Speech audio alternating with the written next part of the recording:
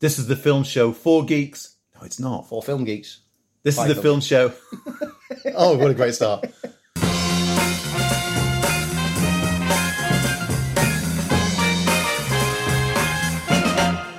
Welcome to episode 9 of The Film File. My name's Lee Ford. My name's Andy Beacon. This is the film show for film geeks, by film geeks. And we've got a pre-Christmas show full of festive fun, some reviews. I'm talking about the big film, which of course is going to be Star Wars. Not Cats. Maybe Cats. Maybe. We've got some news for you and the usual neat thing. Kicking off with a little bit of housekeeping. Since the last time we saw you, both Andy and I have grown longer beards. And our subscriptions are going up and our reviews and ratings are going up. But we implore you, as we do every week, please subscribe. The perfect Christmas gift. Please subscribe to the show. Get your friends to subscribe. The more listeners that we get, the better the show does. And we can eventually start chucking money at this baby. It's I want to add that it's really nice looking at the stats each week and seeing that over a 7-day period, there's clearly new people coming and finding us because the back episodes are getting delved into more and more. Oh, that's good news. So it's people who are finding our most recent ones and then backtracking. We appreciate everyone who listens and we appreciate any feedback as well at the same time. Yeah, get in touch with us. You can get in touch with us via Twitter on @FilmFile UK. Or just drop us a line on either of our Instagram accounts, which we both post on. Rolling on with this pre-Christmas show. And when I say pre-Christmas show, this is the last Friday of work for most of us. Well, definitely for me. And the Christmas festivities begin. Are you looking forward to Christmas? You got any plans? Working. Are you? Right through. Are you working Christmas Day? Well, we're not open on Christmas Day, but I've got Christmas Eve, Boxing Day. Is there anything on... Because I've got this tradition, and I've had it since I was a little kid, of picking up the well, it used to be when I was a kid, you get the TV times and the radio times, because for those listeners who are from abroad or millennials, let's make a point. There used to be only 4 channels at one point, and the TV times and the radio times was the holy grail of what was on at Christmas. You used to look forward to that 2-week one that came out. Yeah, that's the one, exactly. And sit there with a pen, circling it. Everything and working out, because you couldn't you could only record one thing at a time on your VHS player. Yeah. You had to see, I can record that, but that then clashes with that. Does that get repeated at some point? Yes, that get repeated. And you had to plan the whole Christmas viewing schedule. It was a Christmas minefield, you know. And being a kid, of course, you'd start at the morning and you'd find the reruns like Charlie Brown Christmas, which I still adore and hold up as being an entire favourite. You'd get that circled, make sure that you were going to be in. You choose your day about what you could record and what you would go out. And I still have that tradition of getting the radio times to this day and circling, even though, to be honest, I never end up watching them. But I will still circle. But I did notice there's a few things I'm looking forward to. And one of them is the Stephen Moffat Dracula. Yeah. Moffat's, despite what people's mixed opinions are for his stint on Doctor Who, you can't fault his Sherlock. No. There was his Jekyll as well, which I heard was very good. Ago. Very solid. Yeah, I love when he takes like classic literature kind of aspects and brings it for a modern conventional setting, or does his own little take on it. I think he's a creative storyteller, and I can't wait to see what that looks like. Yeah, it looks really interesting. Did you, as a sort of sidestep from that, did you see War of the Worlds? I did. It was a very mixed bag. Yes. I loved the whole showing the post-war aspect that we'd never seen before, and how the world was affected. But I just felt that at times it felt too amateur dramatics. You know what? I agree. And I think it was less War of the Worlds and more War of Woking. Yeah. Because you never saw the world.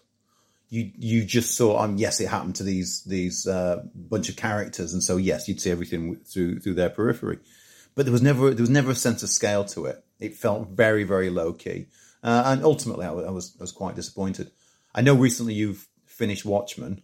Yes. I have yet to do it. My plan last night was to watch the last 2 episodes, but There's a series that properly sticks the landing. And it's been said since day one that it was going to be one story, and yet it's one story. Yes, there are little threads that are hanging, but they're not important threads, and it's things that other writers and creators can pick up on and draw new stories out of later on. But absolutely, the final episode just is so satisfying. It's rare to get something that can manage to do a full season where every episode just builds and builds and builds, and then it manages to be successfully resolved. this is one of those rare examples. It's got fantastic reviews, and my other half, she's never seen Watchmen, the movie. She's never read the books. And it was kind of interesting because at certain points we were both confused together. And when I mean confused, not by the plot, but as to what was happening and what was coming next, in that good way that gripping television should be. So we both shared something, and, you know, I kind of fill in the blanks with that. I think she got lost a little bit.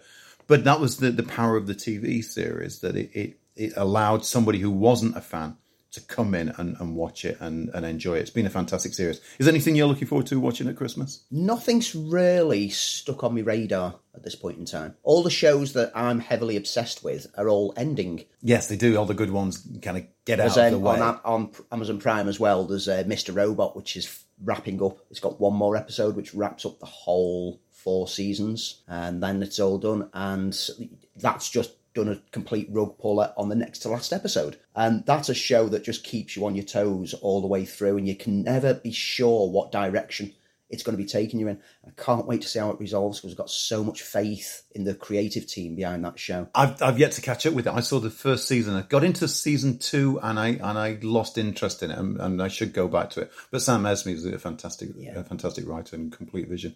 The other thing I'll mention, Doctor Who's back in the new year. It is, yeah. Looking forward to that. Yeah, I'm a big fan of Jodie Whittaker. She's great. She really made the role her own. It's not just the fact that she's great in that role, but she's always playing the Doctor. It's interesting. Have you seen whether it's just for a one-off, but the new costume reveal? Oh, no, I've not. Looks very Patrick Troughton. Oh, really? Oh, well, you see, that was my Doctor. Three-quarter coat, trousers that don't quite fit. Looks very Patrick Troughton. Yeah, you never got to a place and thought, this isn't Doctor Who.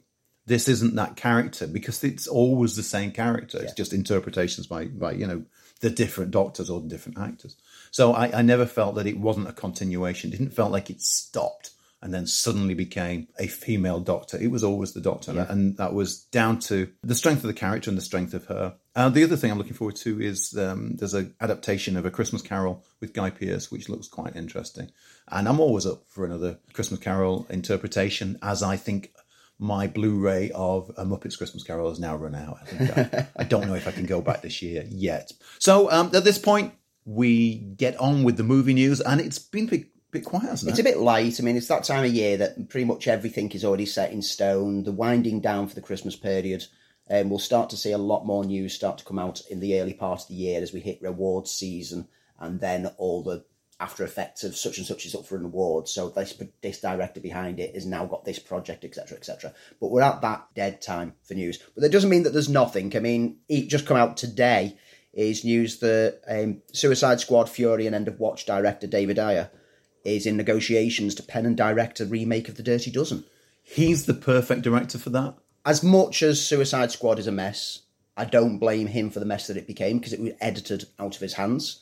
When you look at films like End of Watch and Fury and see like how gritty and dirty he can make his films, Dirty Dozen, perfect. I mean, Fury is the one to more or less translate across to Dirty Dozen to see how he tackled war approach of films. He's a good guy on a mission director. Yeah. He's down and dirty. I quite like Bright as well, to be perfectly honest. Yeah. I think it sort of falls apart in the last act.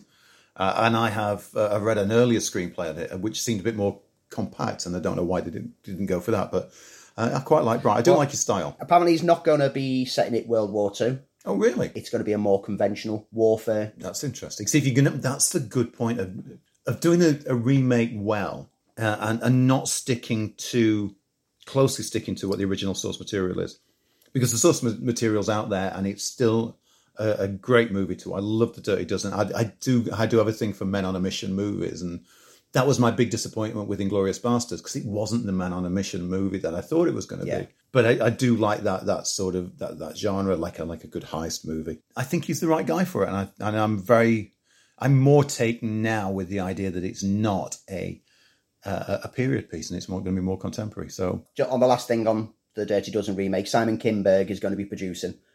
Who was behind Murder on the Orient Express, and sadly Dark Phoenix, but we'll ignore that. We'll brush that one under the table. There's been a few trailers released recently. The ones that have whetted my appetite. The Quiet Place 2 one, which is literally a tease trailer and shows you nothing, just made me go, oh yeah, that's not far away. And I got excited. But Nolan's next one, Tenet. I know nothing about Tenet. I love the clever logo, by the way. If you've not seen it, it's got a very clever logo. I have no idea what espionage, action, thriller, hints of time travel in there. Is it the organisation he works for is called Afterlife, I'm assuming. I have no idea what it's about. It looks very Christopher Nolan. And of course, if it is Christopher Nolan, there'll be time jumps aplenty in the plot. Yeah, I can't tell you what I think about it because I had watched it and was utterly confused. It's one of those trailers that makes you go, I'm excited about this. I don't know what I'm excited for, but I am excited about it. And Nolan tends to deliver. Yes. I love Dunkirk. I really love Dunkirk. Dunkirk was a solid film. I prefer his non-Batman work to his Batman work, but I'm intrigued. I'm as intrigued as everybody else is because at least it is going to be a cerebral and visual film. Final bit of news for anyone who's actually interested. The Jackass franchise is still going. Really? They are. You're right, I wasn't interested. March the 5th, 2021 release date for the 4th Jackass film. And the whole lot of the gang are coming to do their stupid stunts. Never a fan. I kind of am and not. At times I just think that this is just nonsense. But other times it gets genuinely funny. And I just get caught up in it. But the last film was focused too much on the sicker, more twisted aspects of it. But hasn't YouTube sort of supplanted Jackass? Yeah, I mean... Is it not so passé now? I mean, they've tried doing the kind of spin-offs like the Bad Grandpa. Yeah, I saw that, and I chuckled a couple of times. But they've not worked to make as much bank as what the Jackass films, because despite whether you like it or hate it, they are cheap to make and they rake in the cash. Yeah, or will they? I mean, as it is one of those. I mean, everybody must have thought that Terminator would have made money, and it didn't. Is it one of those it was of its time and there's a generation now who just go, Jackass, I don't care. Yeah.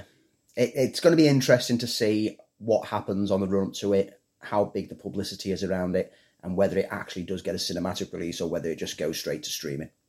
It feels like a straight to streaming. I feel that Netflix kind of pickup would be the ideal avenue for it at this point in time. Talking of Netflix, I've found out there's going to be a Fast and Furious animated series going straight to Netflix. Can't see... I guess they're expanding the empire now. Interesting avenue to take. Yeah, I can't see how it's going to take off. And of course, there's still there's now the Kevin Smith Master of the Universe series, and there's another Master of the Universe series, both happening simultaneously. Work that one out. So the other bit of news I've got is Star Wars: The Skywalker Saga is a 27-disc 4K Ultra HD Blu-ray box set, which is due out next year. That's a lot of words. It is. And I'm just thinking, what's in 27 discs now? You're looking at 3 discs per movie, so you're looking at a movie, all the behind-the-scenes features, any extras. But yeah, 3 discs on Blu-ray. So is that going to include Rogue One and Solo as part of that, do you think? I've read somewhere that no, they're not getting considered as part of it because it's just purely the 9-part Skywalker saga. Right. So do we get the original cuts then as part of that? Again, that's looking unlikely. While nothing's confirmed on there, and I know that it's been speculated that they're trying to get the hands on it, but there's rumours that Lucas has made the original versions before he's touched it for the special editions completely unavailable. Right. He claimed about 8 years ago that those original versions don't exist in any way, shape or form because they destroyed them. Yeah, I kind of don't believe that. Yeah. Funny enough, I was digging out through my loft not that long ago, and I found the VHSs. When it first came out as a VHS box set. I picked up when they did the DVD editions where you got the original versions as part of the DVD set, but even they were just ripped from the Laserdisc editions. Right. So even then, it wasn't a restoration and it was Laserdisc quality. And I'm not convinced that we'll see them get released. If they do, it's highly possible that I might stump up that amount of money for the box set just to get them. Even though I don't want the prequels. I got bought the prequels when they came out on DVD, and I've never watched them. I've never seen them again. I don't think at any point they've ever been played. Well, it's probably best that way. Yeah, they've never been played. I don't think one of them, Revenge of the Sith, I don't think it's ever been out of the wrapper. I carefully raised my children to not know that the prequels existed, except as part of the Lego games.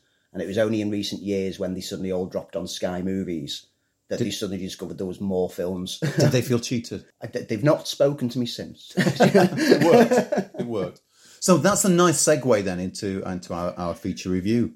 Talking about cats. No, talking about the new Star Wars film, which we both saw. Although we can just quickly mention on cats that... should we get it out of the way? Let's get it out of the way. This is a film that was being edited and having CGI added to it right up until Sunday just gone.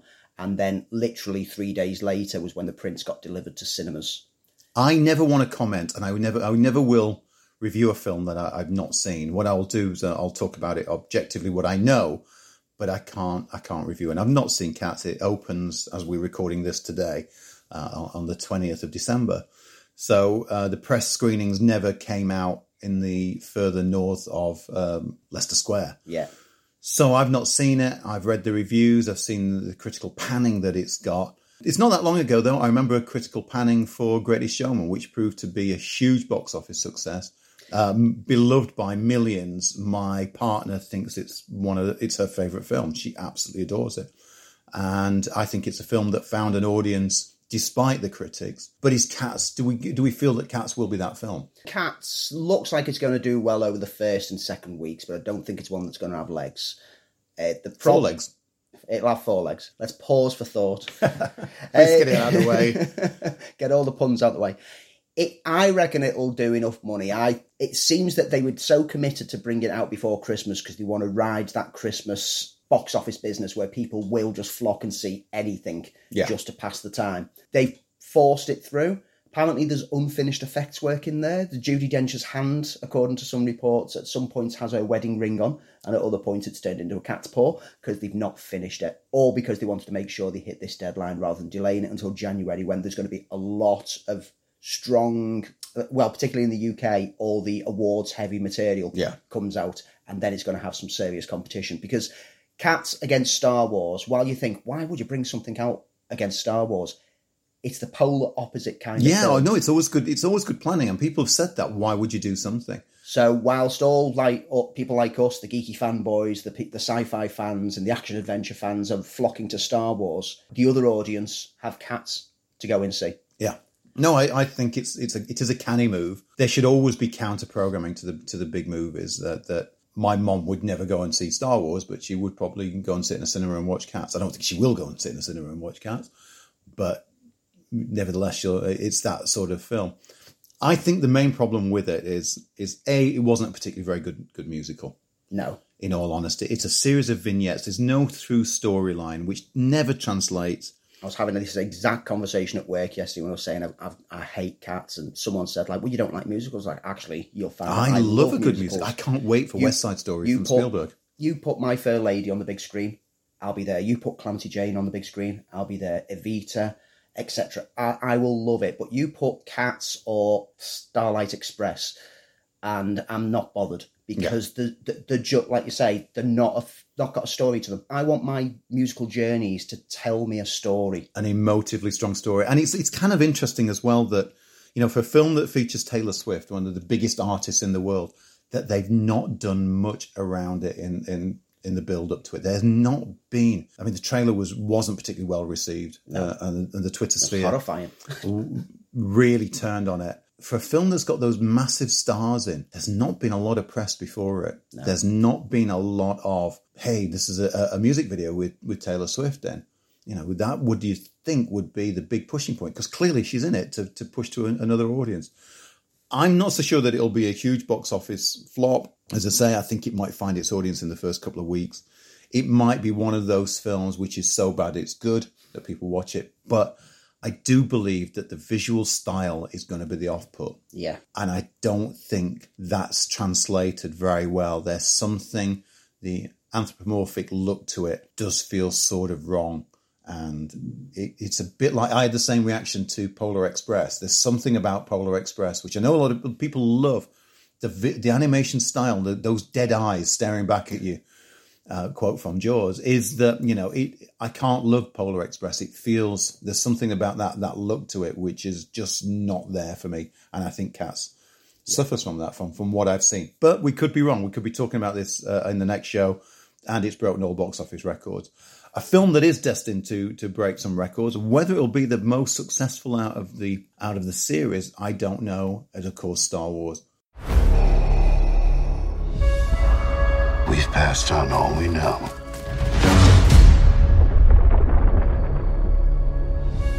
A 1,000 generations live in you now. But this is your fight. We're not alone. Good people will fight if we lead them.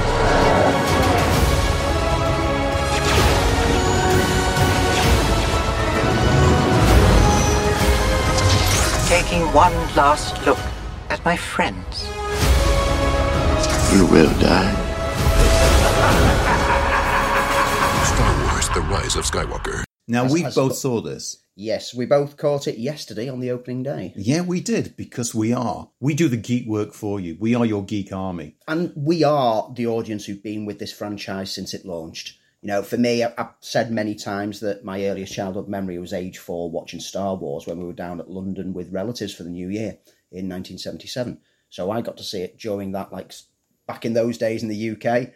If you weren't in London, you had to wait an extra month for things to come out. That's right. I remember going to see it. I finished school early, and a couple of friends and I, we got on the bus and we went to the cinema in town I grew up in, and there wasn't a queue because our school finished early before the other school. So literally, while the opening day had been absolutely people queuing around the block, we kind of walked in sort of mid-afternoon, and it was busy. And I've done a lot of radio interviews over the last week talking about Star Wars and talking about cats, and its significance. And significance for me is it was the first time, and everything I collected about it, I knew the story before I saw the film. Talk about not going in spoiler-free. I'd already read the Star Wars adaptation. The Marvel comic adaptation at the time. I would grab anything. There was like TV specials showing the behind the scenes thing, which was shown in the UK before the film came out. So you knew everything about this film because it was summertime in 77 it came out in the US. Yeah. And like I say, it was Boxing Day 77 in the West End of London, and then mid-January. 78 then. Yeah, 78. Wow. I've been trying to work out my years on it. I didn't realise. Kind of cross country. Because for me, earliest childhood memory, and it's definitely the thing that put me on the track to loving film. Absolutely. And wanting to be involved in film. And all my life and career has all mapped out from that one point. I would totally agree. I think it forged a lot of my identity. It was the first film that spoke to me in the language that I understood. I was a comic geek. I'd always loved science fiction. I was kind of the odd one out at school because I loved science fiction, loved comics, though I don't think many of my friends were into it at all. When you think of Marvel now and you think of comics, they are an international language. Back then it wasn't, especially in the UK. So Star Wars, we'd had Star Trek up until then, but proved my identity. And then, the floodgates opened because soon after Star Wars, Close Encounters came out. Yeah. And Superman in 78 as well. Superman, which is just nearly my all-time favourite film, even so more than Star Wars. Superman is very personal to me, and it's a film that my dad and I bonded over, and we had a difficult relationship, but it's the film that we bonded over. So Superman will always beat Star Wars for me, but Star Wars changed everything, changed the way I had folders of clippings from the press and everything. And it was the first time I totally geeked out. And between Star Wars and some of the bands I got into around that period, it changed my life. And it really pushed like the collector's culture and also like the merchandise culture. As kids, we all had like the action figures and we would tell our own stories using them, but also bubblegum cards, which had usually traditionally just been for sports heroes. Yeah. Were now... I collected them as a kid, the Star Wars bubblegum cards. Yes, me too. The bubblegum was awful, but you didn't care because you got cardboard. 2 cards. It was like pink cardboard. You got 2 cards in each pack, and you wanted to get all 180 of them. I did the same with the Superman one. Absolutely brilliant. Yeah, I collected the Superman ones as well. But it started that kind of, okay, bubblegum cards are for everything. And since then, pretty much every major franchise had like collector's cards. Obviously, we don't get them as bubblegum cards anymore. We now get like the little booster packs of special collector's cards. Yeah. Marvel in the 90s every year did a whole different set of Marvel Masterworks collectibles. That's right. And insisting that you needed to collect all of them in order to get all the shinies. But it really boosts that culture. Then there's the sticker albums by Panini. Yeah. Which, again, used to just be for sporting events like your World Cup football and things like that, and suddenly became like, here's your Star Wars one, here's your Empire Strikes Back. Opened the floodgates. I remember getting a Dune sticker album. Really? Oh. That's how bizarre it got. It's like, Dune, of all things?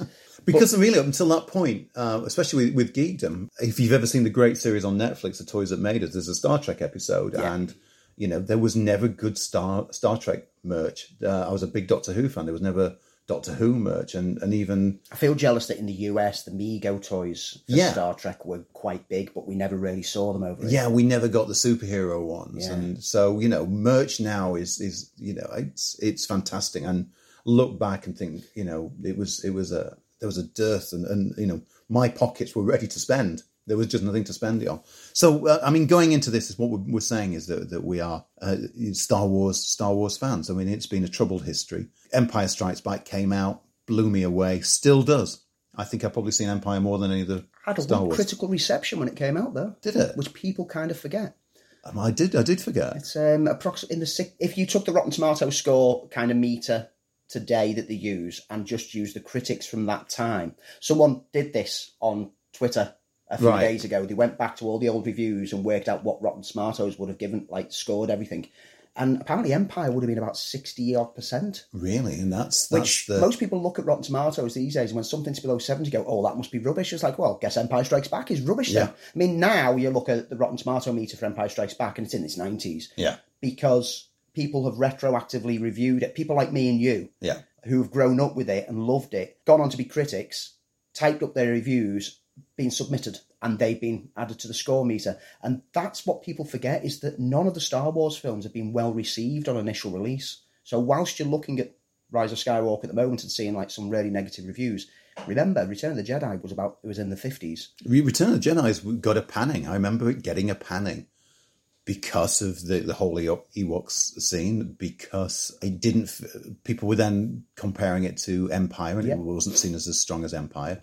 Because Empire was criticised at the time for feeling like an incomplete story, for feeling dark and oppressive, and feeling like it's undone everything that was started. Kind of sounds familiar to all the criticisms done to Last Jedi. It certainly does. And then, of course, we got the prequels. I was as excited as everyone else for the prequels. I was there early. I got to see the premiere of Phantom Menace. It was exciting.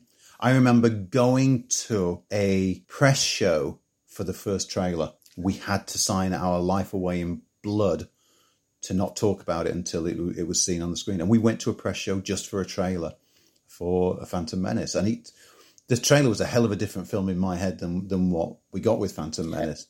Oh, look, the whole lot of the marketing for Phantom Menace led me to walk into that film really excited, really looking forward to it. The trailers looked amazing. Even the pod race scenes, which drag on far too much in the film, they look so dynamic and energetic in the trailer. You're just like, I want to know what this pod racing thing is. And then when you watch the film, it's like, I don't want to know any more about pod racing. Please stop with the pod racing. Doesn't it? I've only ever, we talked about this just before we came on air. I got bought the first trilogy as a DVD set. I've never watched them. They're kind of waiting one day to show my son if he gets into it when I get a bit older, but I've got no reason to address them. I've seen them. If he's been bad. Yeah, you must watch Attack of the Clones. And I saw Attack of the Clones in Australia. 20th Century Fox paid for me to see it while I was in Australia, found me a special screening. And I remember that more than I remember the movie, because it was great. I was in Australia at the time working. To me, it should have been the first film, and completely forget Phantom Menace. The first trilogy has been done better with Rogue One as a prior trilogy.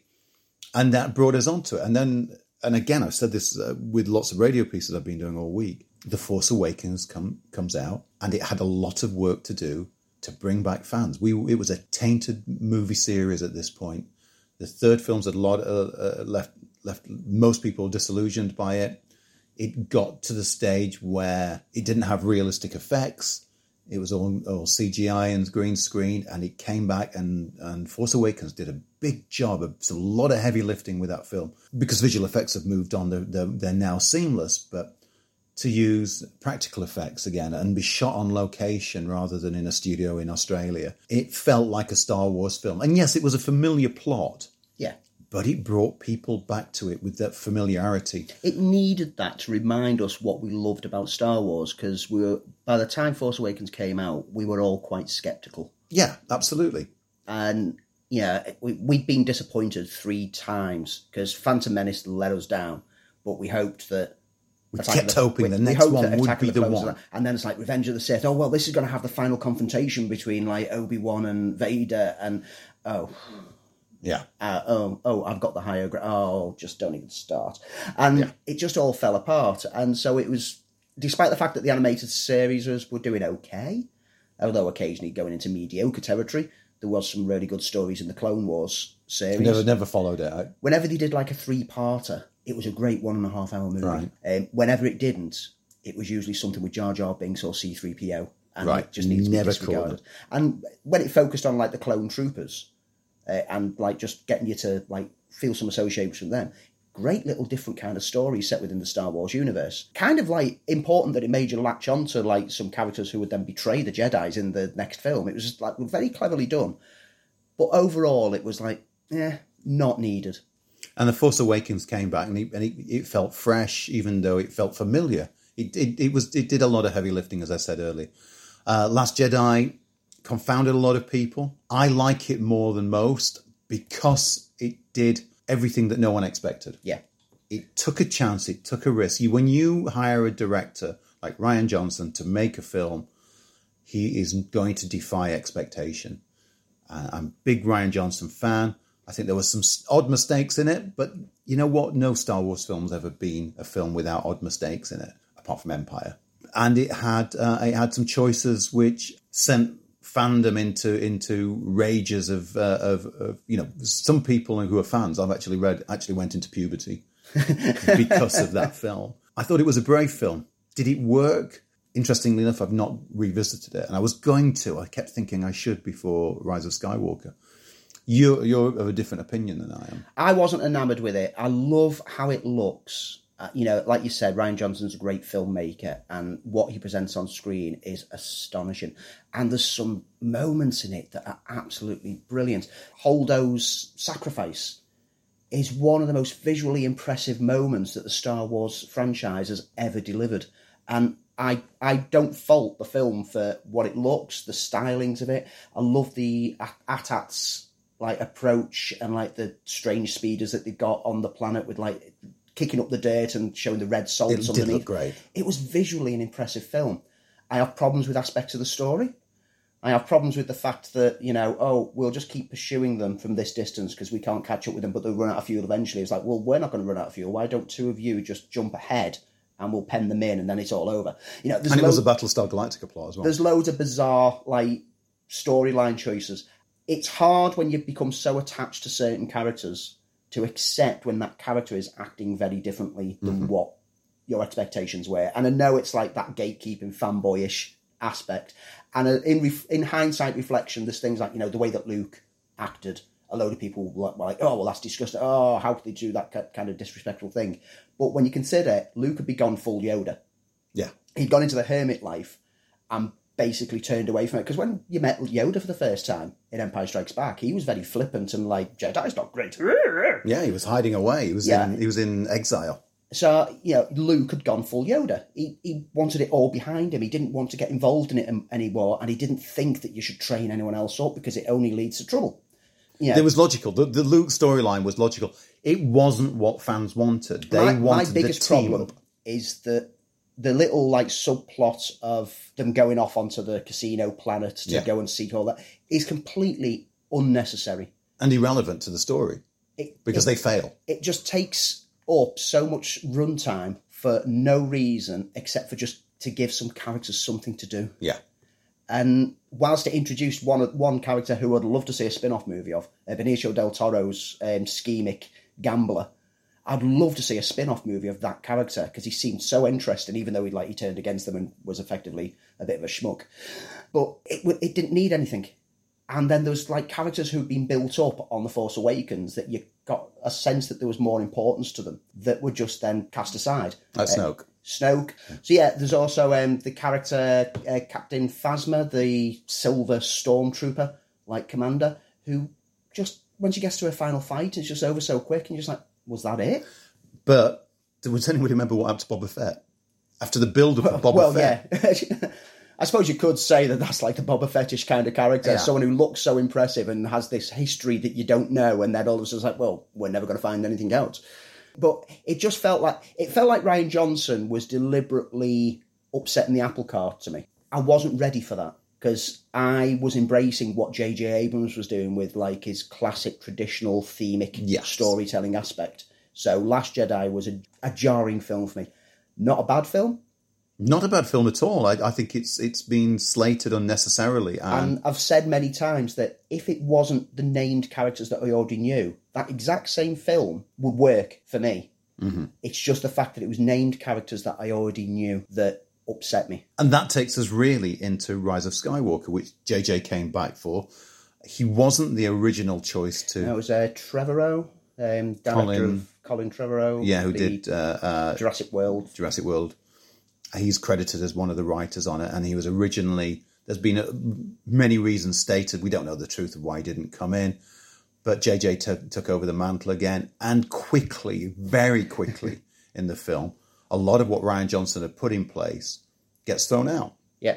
I mean, I've got in the notes that this film, Rise of the Skywalker, doesn't exactly pick up from where Last Jedi left off.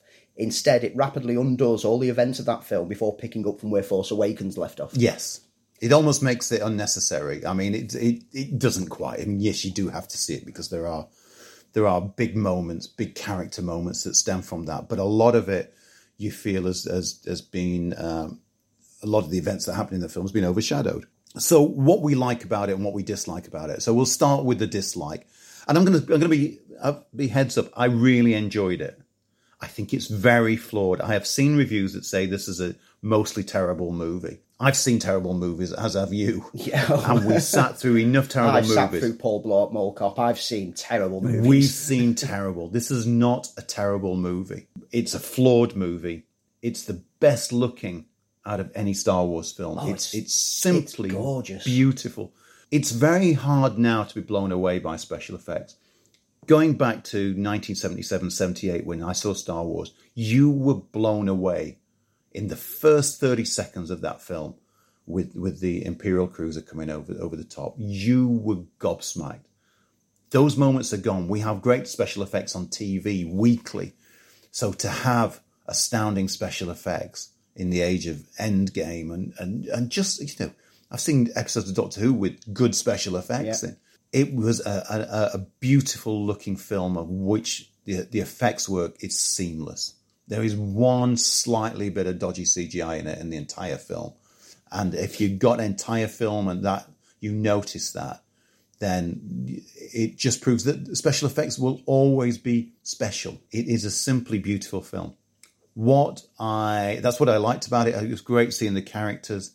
It was great seeing, I thought, a really satisfying resolution to the whole saga. Yeah. We're going to give them no spoilers as well, just point out. If you're worried because you've not seen it and you're worried that we're going to touch on spoilers, we're not on this one because we don't feel that there's a reason to touch on spoilers on this one. Unlike when we did Joker and we had to explore the film by touching on spoilers. With this one, it's Star Wars. Yeah. And yeah, the resolution, it pays off. Yes. It sticks the landing for me. It really feels satisfactory. It's just that resolution comes in the last hour of the film, and it's the first hour of the film that has the problems. Yeah, it jaunts about. You never get a sense of where you are because it jumps from one planet to another planet, to one plot line to another plot line very, very quickly. Exhaustingly so. We're introduced to a couple of new characters, or interesting new characters. It felt as though they were trying to pack in as many ideas and as many plot points because this was the resolution and it couldn't let anything hang over. And it jumps about. And the first hour of that film is exhausting. An awful lot happens. And my brain was screaming to say, guys, I want you to just sit down and have a cup of tea. Yeah. I got the impression that there's about half an hour's worth of footage that was cut out to just get the runtime down that would have paced that first hour better. Yeah. Because it just literally I was watching the latest episode of The Mandalorian this morning, like coincidentally. Final episode of the series, absolutely brilliant series.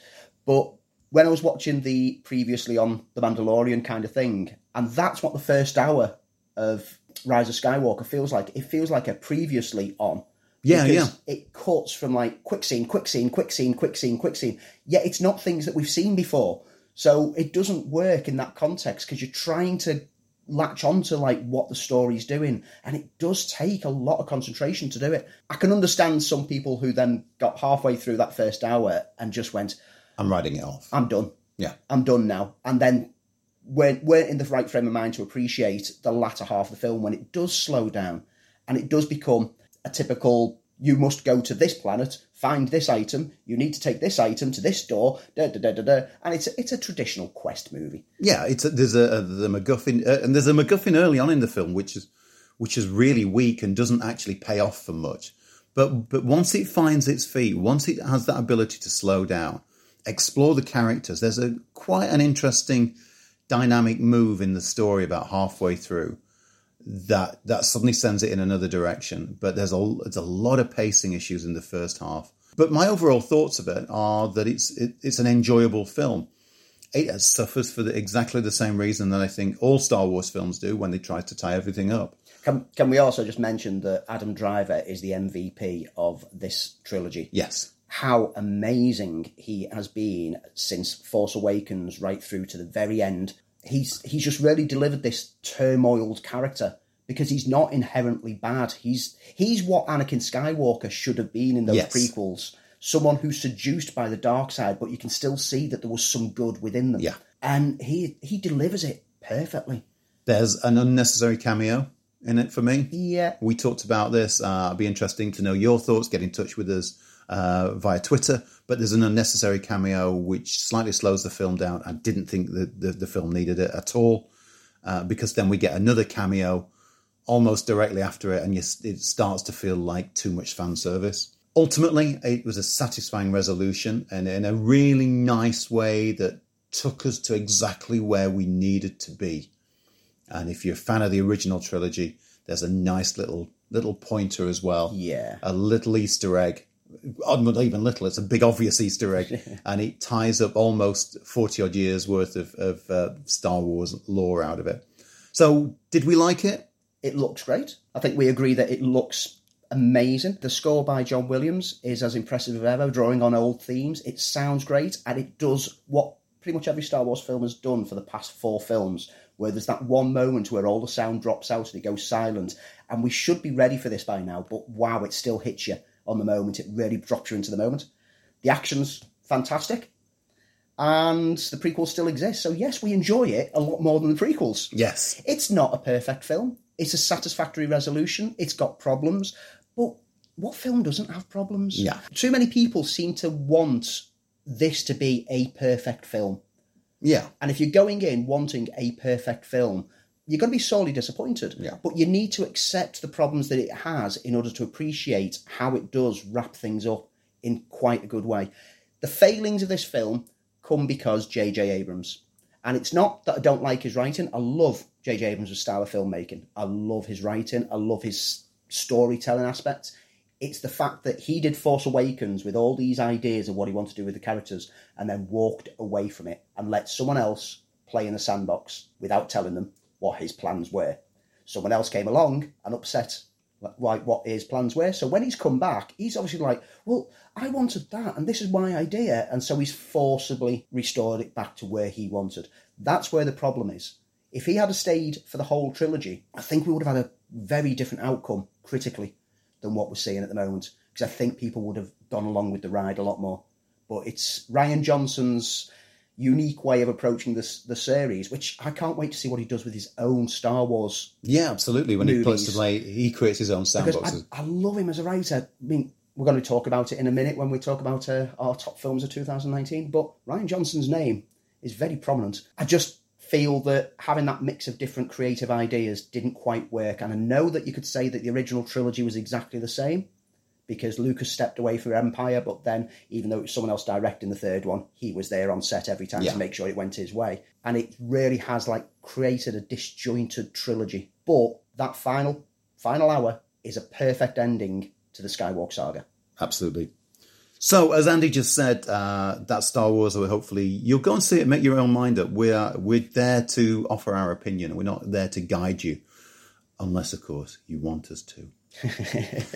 So That sounded creepy. It did, and I meant to. So we're at that point of the year when we look back, and I found it hard this year trying to come up with my sort of top 3 films.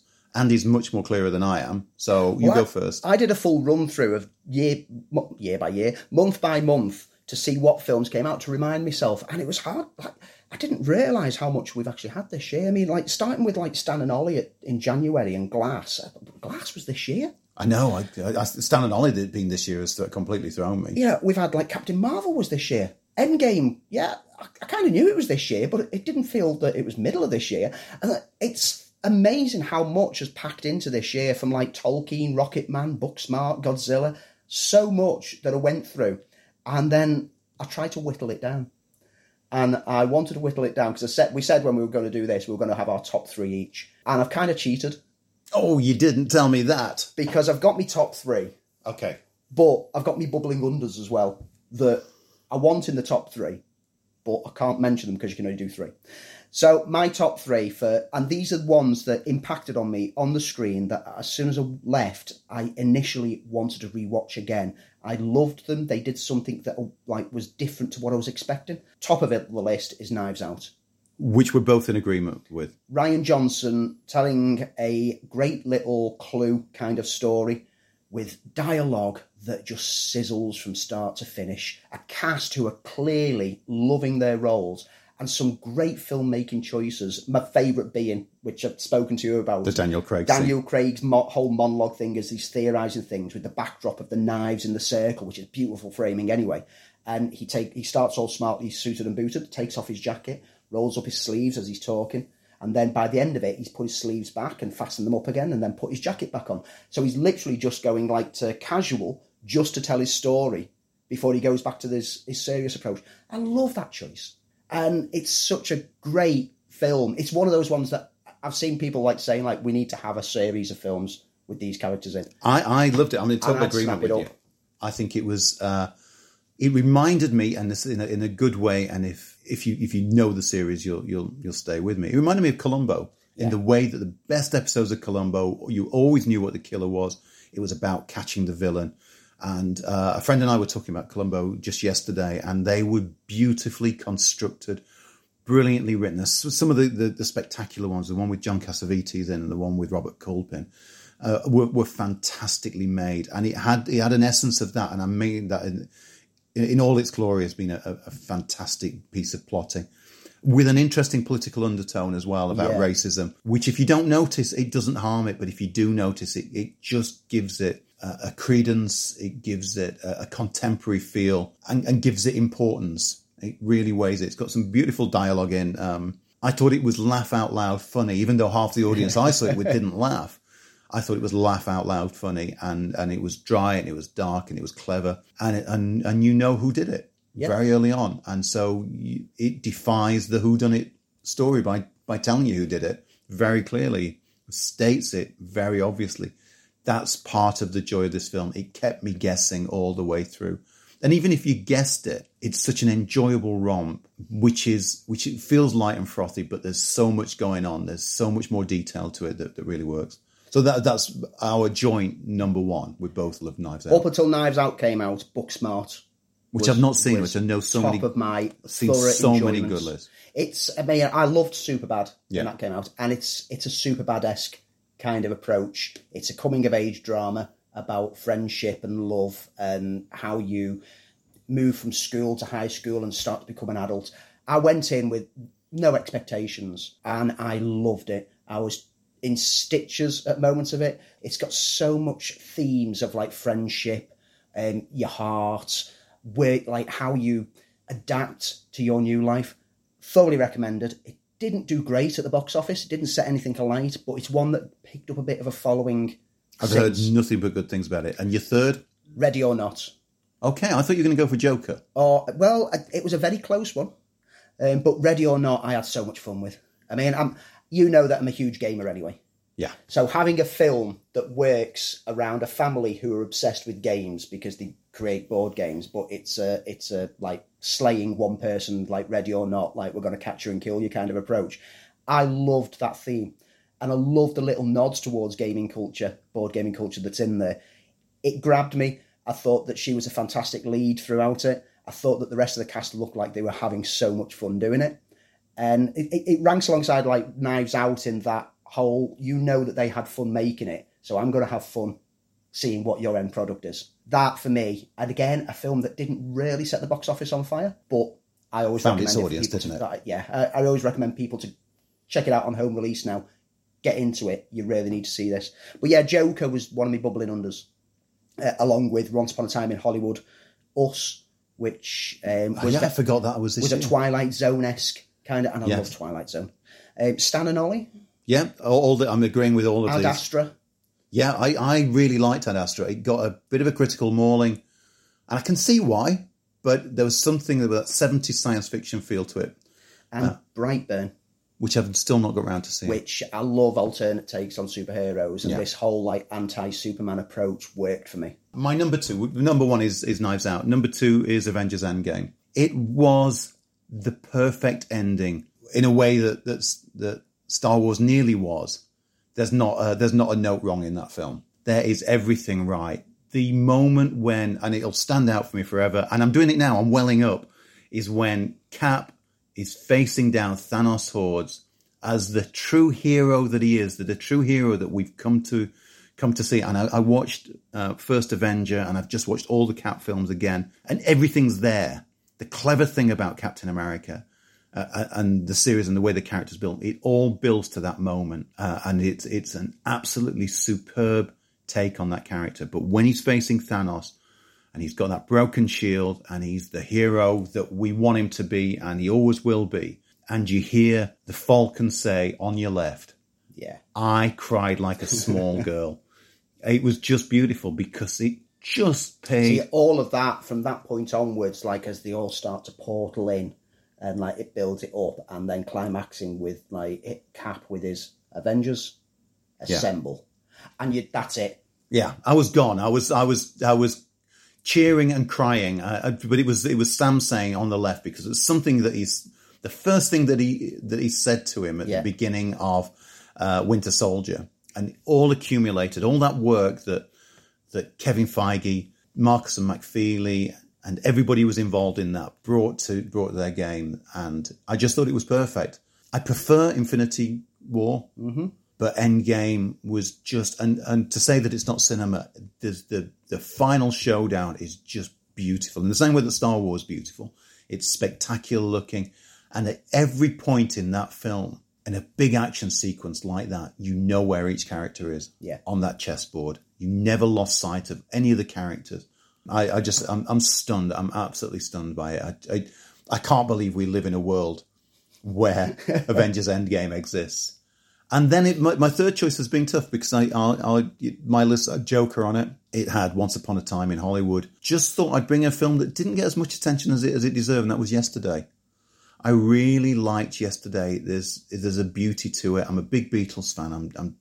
My son's 6 years old, and he's just getting into the Beatles, and it's an absolute joy. Showed him Hard Day's Night and Yellow Submarine the other day, and I didn't think he'd sit through either at 6 because he's got the attention span of a gnat.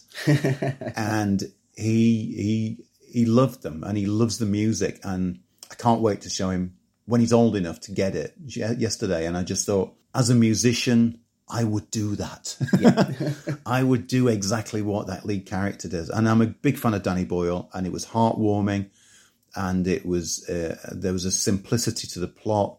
And Richard Curtis can be hit and miss for me. He does bring so many Richard Curtis type tropes to the party, and in this film, it all paid off. It all paid off beautifully, and I think it's a lovely little film that deserved to be seen by more people. Fully agree with that one. And I'm totally on board with your others. And Joker, I thought Stan and Ollie was fantastic. It was poignant. Once Upon a Time in Hollywood just edged out because I think we talked a lot about it, and it just made me think. Yesterday just stayed with me more than that film did. mean, you mentioned what I've got action spectacles this year worth of mention. You've already mentioned Endgame as like one of your top 3, but the very underseen Alita Battle Angel. You're right, I never saw it. Which deserves to be watched. I didn't watch it when it first came out, and I regret not watching it on the big screen. Right. Because it's visually impressive, but it's also got quite a good heart to the story. It was a lot more than what I anticipated it to be. The very tongue-in-cheek Zombieland 2 and Hobbs and Shaw, which know exactly what they are as films, and I had so much fun watching on the screen. I have no intention to watch either of them again, but I had so much fun. Good fast food. We saw those together. They were just fast food entertainment. Yeah. And John Wick 3, which I love the John Wick series. Oh, it's brilliant. And again, it's a film that where the series has gone, you never saw that in the first film. You never saw the complexity of what it's become. I adore them. I just watched 2. It's on my Christmas list that hopefully Santa's going to bring me John Wick 3. Because again, it's just a beautiful, visceral action sequences that with each film, death by book. Yep. Death by book. But yeah, I'll totally go with that for John Wick. Could say he broke his spine. Oh. So we turn a page on that. There's a criminally underwatched film. Shazam should have done a lot better than what it did. Yeah, I like Shazam. I didn't adore it. I liked it. Shazam's a character that I fell into before I fell into Superman. The Billy Batson episode, idea of saying the magic word and becoming a superhero has always appealed to me. My dad was a comic book reader and he introduced me to Shazam before Superman. So I've got a soft spot for it. The one thing, and I loved all the cast and I liked its approach, and it made Shazam not silly, because Shazam is a very silly concept. Yeah. It was a superhero version of Big. Yeah. The only thing I didn't buy is that kid would grow up to be Shazam. Yeah. I just didn't see Billy Batson growing up to be Shazam. And that was the only sticking point I got into. And I wanted to see more of the Shazam family at the end. But yes, I did. I liked it. I will watch it again. Thankfully, it was a low-budget production, so it made its money. Well, so Shazam 2's just been announced. We are getting Shazam 2 and Black Adam. Yeah. Which are going to be released months apart, aren't they? I know, and I don't... That's the DC, you're not quite playing game, because you've had Joker do well. Black Adam's not a recognisable camera. Just combine the two, please, DC, if you're listening. And we know you listen. Biggest disappointments? Oof. Biggest disappointments. You've got me there. You go for yours. Dark Phoenix. See, I couldn't bring myself to see it. Wrapping up the X-Men franchise now that it's out of Fox's hands. It's not wrapped it up, it's just shot it in the head. It left it face down in the dust. Yeah, it didn't even shoot it properly. It's left it screaming in pain and agony and wanting to be put out of its mercy. Absolute mess of a film. You've got Men in Black International. Yeah. Completely unnecessary. And dead. Killed the franchise dead. Terminator Dark Fate. James Cameron's back with story ideas. Well, James Cameron can go away again, please, because that didn't work either. Would make a better TV series. And even Spidey Far From Home. Yeah, well, I'm going to disagree with you on Spidey. I get everything that you're going to say about it. I enjoyed it. I have no intention to watch it again because it's once again, we're getting Iron Man Jr. as opposed to Spider-Man. And I want Spider-Man. I love the cast. I just don't like this dedication to linking up so much with the MCU that he's a junior. Even his villains are Iron Man villains now. Even though they were never were in the comics, they were always Spidey villains. They're now villains because Tony Stark betrayed me. Tony Stark did this to me. Stop with the Tony Stark. Or Mr. Stark. The one thing that gave me joy in that film is the last 10 minutes. And really gave me joy. It was funny and I enjoyed it. I'm in total agreement with you. I wasn't as disappointed as you, but what gave me joy is when he's swinging through New York, because that's where Spidey belongs. And we're still, in this series, this incarnation of the character, that was the first time we saw him swing through New York, because that's Ditko, Ramita, Gil Kane, Mark Bagley, that's my Spider-Man. And that was, for the moment, I felt on familiar ground. I'm great to see the twist, and if you, spoiler alert, J. Jonah Jameson appearing at the end was just made me laugh out loud and made me fill with joy. But yeah, I kind of get it. Captain Marvel was a disappointment for me. Yeah, I think it could have been a lot more than what it is. I love the character in the comics, but I just feel that she's got undefined powers. Yeah. And that means that she's a Deus Ex Machina. Yeah. And I've mentioned many times that I hate a Deus Ex Machina. It's cheat to get out of a corner in a story. And basically she can do whatever the story wants her to do in order to get it out. And that conveyed in that film didn't quite work because of it. I want my heroes to have some kind of definition to their powers. And therefore a flaw. Yeah. I love her in the role. I think she is well cast. There's a lot I liked about it. I loved the setting. I loved it being set in that time period. It just felt, especially having watched Wonder Woman again, and how much heart was in Wonder Woman that needed to be in Captain Marvel. All the pieces were there. They were not necessarily in the right order, to semi-quote Eric Morecambe. Yeah. So it's nearly Christmas. Have we got a Christmas one neat thing? My one neat thing, it's actually something that's coming to an end this weekend on BBC. They've been adapting Pullman's His Dark Materials. I plan to binge that. And, I mean, those who aren't aware of the book will be aware of the film The Golden Compass that came out about 10 years ago. Which had Daniel Craig in it. That had a good cast, but it didn't tap into the book, and it had production problems because they didn't want to, in order to not upset anyone in the US, because it can get very, very political over there, they severed so much aspects of the book. Whilst The Golden Compass looked good, this new adaptation is adapting the book a lot closer, and it's not afraid to step on some toes, and it's not afraid to be a bit darker. It's a co-production between HBO and BBC. So that's why... It's got that weight to it there. Yeah, they've got the confidence to back up what they want to do with the story. It looks like it's going to finish at the end of the first book. It's already hinted at and thrown in some aspects of the second book. I can't wait to see where they go on the second season and the third season.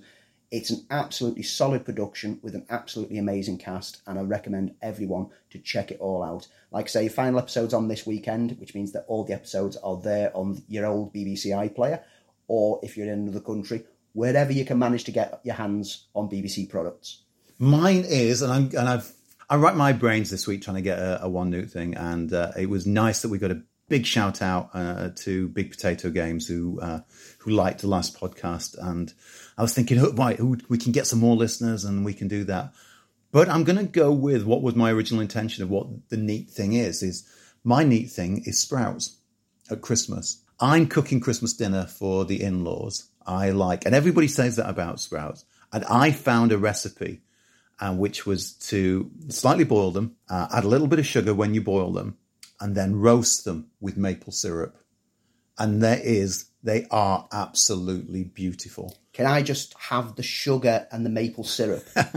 Trust me, if you don't traditionally like your Sprouts boiled into insignificance, like Thanos crushing a planet, then if you want to do something tasty, and I love Christmas dinner. Get rid of the presents for all I care. I just love, that's the high point of Christmas for me, is Christmas dinner and sat around with the family. And I'm doing one on Boxing Day. Sprouts roasted with maple syrup or bechamel sauce if you want to do something a little bit different, and bacon if you're non-veggie family. That's another recipe. But if you want to do something interesting and don't look at Sprouts as going, oh my God, they are the Antichrist, that is my neat thing. We should put a recipe on our page and our write-up, but that's it. So that's it for not only for this episode, but probably for this year, because I don't think we're going to get a chance. It's unlikely because it's going to be quite hectic over the Christmas period. January is looking very interesting for films, and we'll be there watching the films that perhaps you don't want to or can't even make, but we'll be there on your behalf. So just really have a great holiday season. Merry Christmas from me. Merry Christmas and a Happy New Year from me. And we'll see you next year.